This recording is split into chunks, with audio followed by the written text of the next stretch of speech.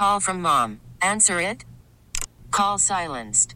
Instacart knows nothing gets between you and the game. That's why they make ordering from your couch easy. Stock up today and get all your groceries for the week delivered in as fast as 30 minutes without missing a minute of the game. You have 47 new voicemails.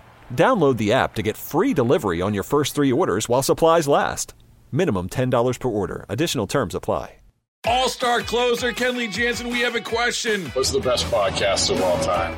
Baseball isn't boring, baby. I'm Rob Bradford, and every single day I'm sitting down with the biggest names to show you this great game is the greatest game. It's my podcast. It's my passion. It's a cause I started more than 2 years ago and is now the most prolific national daily baseball pod there is. Another fact, so jump aboard the BIB Express. Follow and listen to Baseball Isn't Boring, presented by Wasabi Hot Cloud Storage on the free Odyssey app or wherever you get your podcasts. With more calls for a complete ceasefire in Gaza, local city governments are beginning to speak out on the war. Oakland could soon be adding its voice to the mix. For more on this, we're joined live on the KCBS Ring Central Newsline by KCBS insider Phil Mateer. And Phil, we do see cities do this every now and again. What's the practical effect of this, though? Not much. I mean, it's not, on the macro, even the politicians agree that, it's up to Congress, the Senate, and the president to determine, exactly what U.S. foreign policy is going to be. But, Eric, it has an activating influence on the communities themselves. And so while something like this may not have a significance in real life, changing events, it can have very big political ramifications. This is a very emotionally charged issue. We saw the City Council of Oakland come out with a very pro-Palestinian call for a ceasefire and an end to Israeli ethnic cleansing. And a lot of people thought that went too far, that it would delegitimize Israel's right to exist, and was sort of a one-sided statement.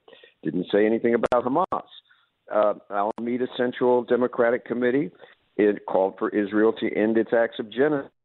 And that, again, sort of triggered this back and forth. Now, the opposition to these is more quiet than those proponents that have gone to the city councils to call for the passage of these resolutions. But it has been significant nonetheless. In San Francisco, for example, Dean Preston, one of the supervisors, came out initially with a statement, calling for Palestinian rights, did not mention Hamas. And he got blowback, and he came back and had to, amended it to say, and I also condemn Hamas's actions. So this is a tough needle to thread in these times in the Bay Area, and Oakland is going to be front and center on Monday with a resolution that tries to touch on everybody. No to Hamas's violence. No to any violence. Yes to a ceasefire. Yes to peace. Yes to aid going in. No to anti-Semitism. No to Islamophobia.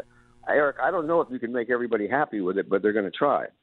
Well, I was just thinking, it's such a polarizing issue that wouldn't you be, as a politician, a lot safer just by, avoiding it if you could?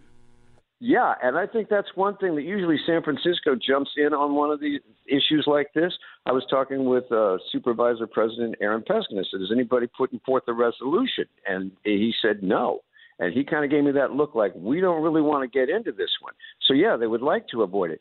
But when people show up at the rostrum, at the city meetings and the county meetings or the school board meetings, Oakland Unified School District, with an active voice, you've been to these meetings, they rule the room and put everybody on notice, and they want something done.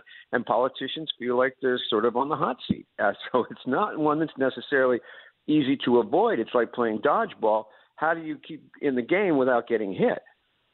Yeah, that's why I so much want to run for office, and I'm sure you do too. Well, it's one thing if you're kissing babies or if it's just a quick, some of these conditions on these statements we've heard in the past. Support for Palestinians, yes, we've heard that in the past.